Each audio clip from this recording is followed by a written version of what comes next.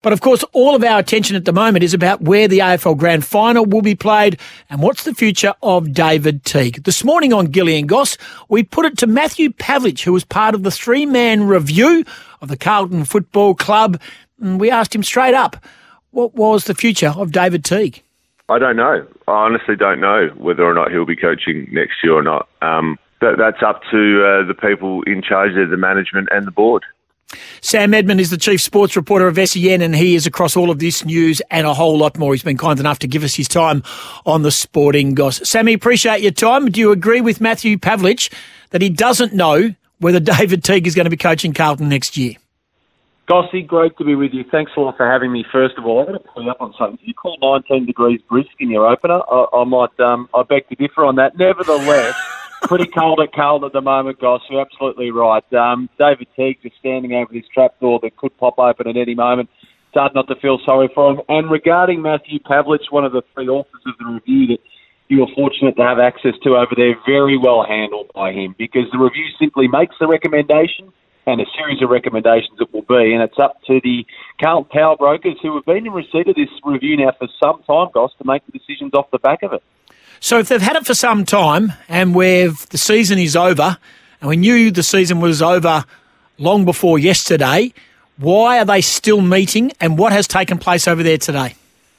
That is a fascinating question to which I cannot provide a fascinating answer. And nonetheless, I can tell you that the club cancelled an all-of-club meeting. It was due to take place this morning. Now, the players have been told, coaches, admin, staff, the whole bit, that there was going to be an all-of-club meeting today. So straight away you assume the feeling is, well, thankfully now we're going to find out. After 3 months of waiting, we'll get some answers. But no, that meeting was cancelled, Goss. So shortly after that, Luke Sayers, the new president, released a statement. And we know that, as I say, Luke, CEO Kane Little and the board, they were given this football department review last week. Well, Luke Sayers wrote a letter to members today which said in part that the club will take the necessary time required to absorb this review, and any outcomes or decisions will be made on the time frame that is in the best interest of the club, not based on external expectations or pressure. So Luke Sayers went on to say that David Teague and senior leaders at the club will be shown that review today and step through it all. But in terms of any answer, we still wait on what actions the club will take out of this review. And it's been a fascinating process. I think if you look across town at Collingwood and the way they handled it, Goss, it was swift, it was dignified, it treated a coach with the respect that he deserved, one that had been there for a long period of time, and no one had any inkling until that press conference was called that Nathan Buckley would be leaving the football club and not coaching. So that's how it's been done swiftly across town. Safe to say it's dragging on a bit down at Royal Parade. Is there any conceivable possible chance that David Teague will keep his job? Well, there has to be a small chance, doesn't there? Because until he's told otherwise, then he absolutely is. He's contracted for next year. But the wide-held belief, and has been for some time now, that the silence has been absolutely deafening. Now, he has had no support from the footy club. I mean, why couldn't someone of influence there have come out and say, back off, we acknowledge it's been a tough time, but he's still the coach. We're going to support him until the end of the season and then work through the review. We'd love the media to take a back seat for a while, give him some space. Don't have to commit to him, Goss, but just say, he's our coach currently. We acknowledge it's been tough. He's handling it very well. Just show some support. Now, of course, David Teague hasn't nailed it, and we can get into that in a moment, and a lot of this will get pointed out in the review, but the fact they haven't shown one iota of support from anyone of influence at that club, whether it be the outgoing president, the ingoing president, the CEO Kane Little, is pretty damning, you'd have to say. When John Barker left mid-season, a very good football man, a football brain, much loved in the football community, has been a caretaker coach in the past and done it admirably, probably doesn't tread on toes and doesn't make it difficult for blokes to regain the reins of a football club. He sort of knows his place. When he left, what did that leave them with David Teague? Because if they wanted to replace David Teague, they could have done it long before now, but they had no plan B.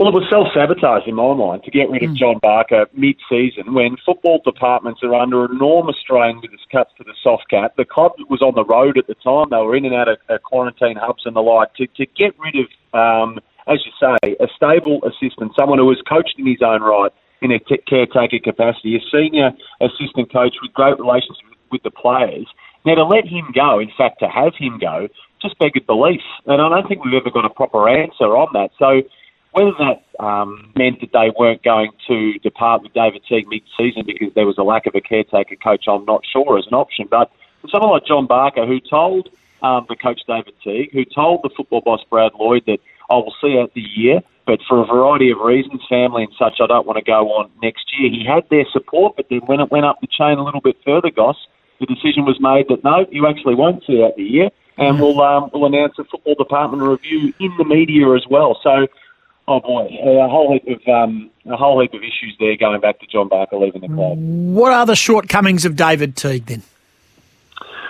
Well, I think it's fair to say that relationship with the senior players, at least a large portion of them, he's deteriorated enormously from when he took over as caretaker. And when he did that, he was the breath of fresh air, the caring arm around the shoulder for the playing group who were beaten down by Brendan Bolton's tough approach. It was almost a free hit in a way for David Teague. He let the players play to their strengths. He was encouraging, caring, all of that in a caretaker role. But then once he got the job full-time and came back for pre-season of last year, his first in charge officially, I'm told a lot of that had changed. Rather than throw the arm around the leaders, he was, more abrasive, more combative. You got guys like Sam Doherty, 2 ACLs, testicular cancer. Paddy Cripps is having, ultrasound-guided injections into his back a couple of hours before every game at the start of this season in the city before he's playing. And then in the press conferences, you're saying there's nothing wrong with him. I mean, that doesn't show the players that you're in the trenches with them, does it? I mean, can you imagine Alistair Clarkson in that situation? He would aggressively defend his players to the hill, on camera and off camera. That brings the change room together, doesn't it, Goss? So Cripps is your captain. He's loyal, committed. He's a great leader. He's playing with a crack in his back and not exactly having his coach in his corner in the press conferences. I mean, that was another free hit for David Teague, I felt, that he probably didn't get right. So, no, he hasn't been perfect.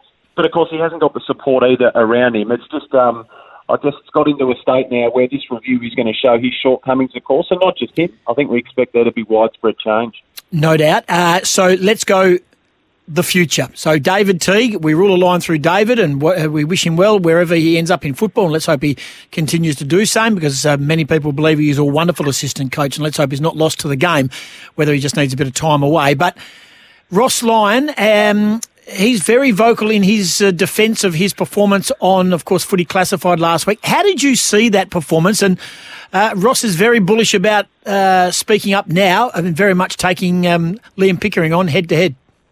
Yeah, he's almost speaking like he's got the job, hasn't he, to be honest? Absolutely. Ross Lyon. That's the way I look at it. So whether he knows something that we are yet to know remains to be seen, although he has said he's a clear second choice. But there's so many whispers at the moment, Goss, and the latest one is that Alistair Clarkson, could well take the job. Let's just wait and see what happens here, but hasn't exactly warmed to it, is the whisper that we're getting. So whether they're committed to Ross Lyon, whether it is that narrow, is everything we hear at Collingwood, is it's a wide net's being cast there.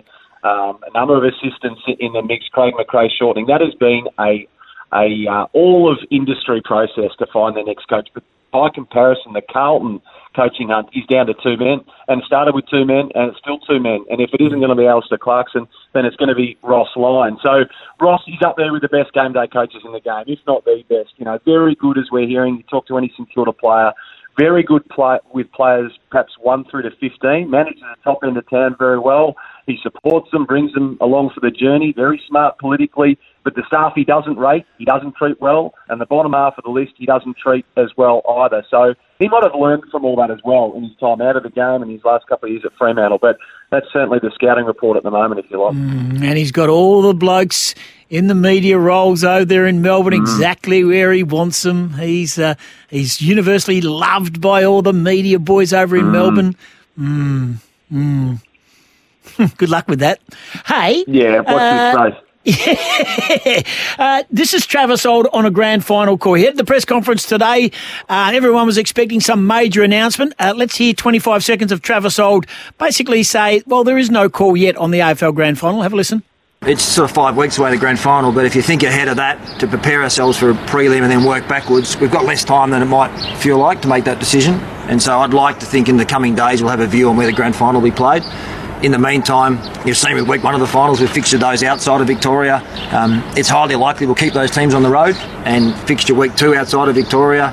That gives us the optionality beyond that, and then we'll see what happens in the, as I say, in the coming days. Travis Old from the AFL. Okay, well, we think the grand final's here, don't we, in Western Australia, right where I'm doing this show from Optus Stadium? Well, we do. That's what we've been conditioned to I guess, understand. So I think that if there's one thing the AFL's learned is that don't be in a rush to make a decision. Don't make a decision until you absolutely have to, with the late curveballs that COVID can throw at you. So I think absolutely. He did go on to say that the idea, unless anything changes, the bye will be between the prelim and the grand final. So that certainly points to a Perth scenario. Channel 7 are going to push for prime time on the East Coast as well. You just know that, given the hit they've taken again this year. So whether it is a twilight kickoff there at in Perth and then prime time back on the East Coast makes a lot of sense, doesn't it? As it does for these Victorian clubs who are hitting the road this weekend, Geelong, Melbourne, Essendon and the Western Bulldogs, to remain on the road as well. It's just going to be safer to do that. Travis Old said the decision was yet to be made on that, but as you heard, he said it was likely because travel from Tassie to WA, there's no hurdles there, and the same's about to become the case from South Australia to WA as well. So for ease of travel, transport and logistics that come with these clubs and the protocols they have to adhere to, it all points to staying on the road and then ending it with a Perth-based grand final, which I think would be magnificent, guys. Yeah, 100%. SEN's chief sports reporter, Sam Edmund, online. Yes, Sam, 10 past 5 is the likely bounce down. That seems to have been the pitch for a WA Grand Final prime time, as you say, in the East Coast. And as we saw with the Dreamtime game and a whole lot of other, this stadium is just a different world at night time, and there is no stadium like it probably in the world, putting on a light show, a sound show, and just a big night of entertainment. It's going to be absolutely massive here, and regardless of the teams that make it. Yeah, absolutely. And I think the big part of it is capacity, because at the moment they're a long way ahead of the rest of the country. You know, the South Australian Premier Stephen Marshall, there seemed to still be a player, the Adelaide Oval, in the grand final space. Well, at the moment they're at 15,000, with perhaps unlikely, he said, the Premier there in South Australia to increase it this weekend. And then even down in Tasmania, for the ease of use, we've got 2 finals down there. It's great. The teams can fly in the day before. They don't have to quarantine. But at the moment, they're still at 10,000 capacity as well. And it hasn't been as easy in Queensland as it was last year for obvious reasons. So, look, all signs point to Perth. It would be a magnificent spectacle twilight over there. And as you said, the crowds have absolutely turned out for it, and they probably deserve it.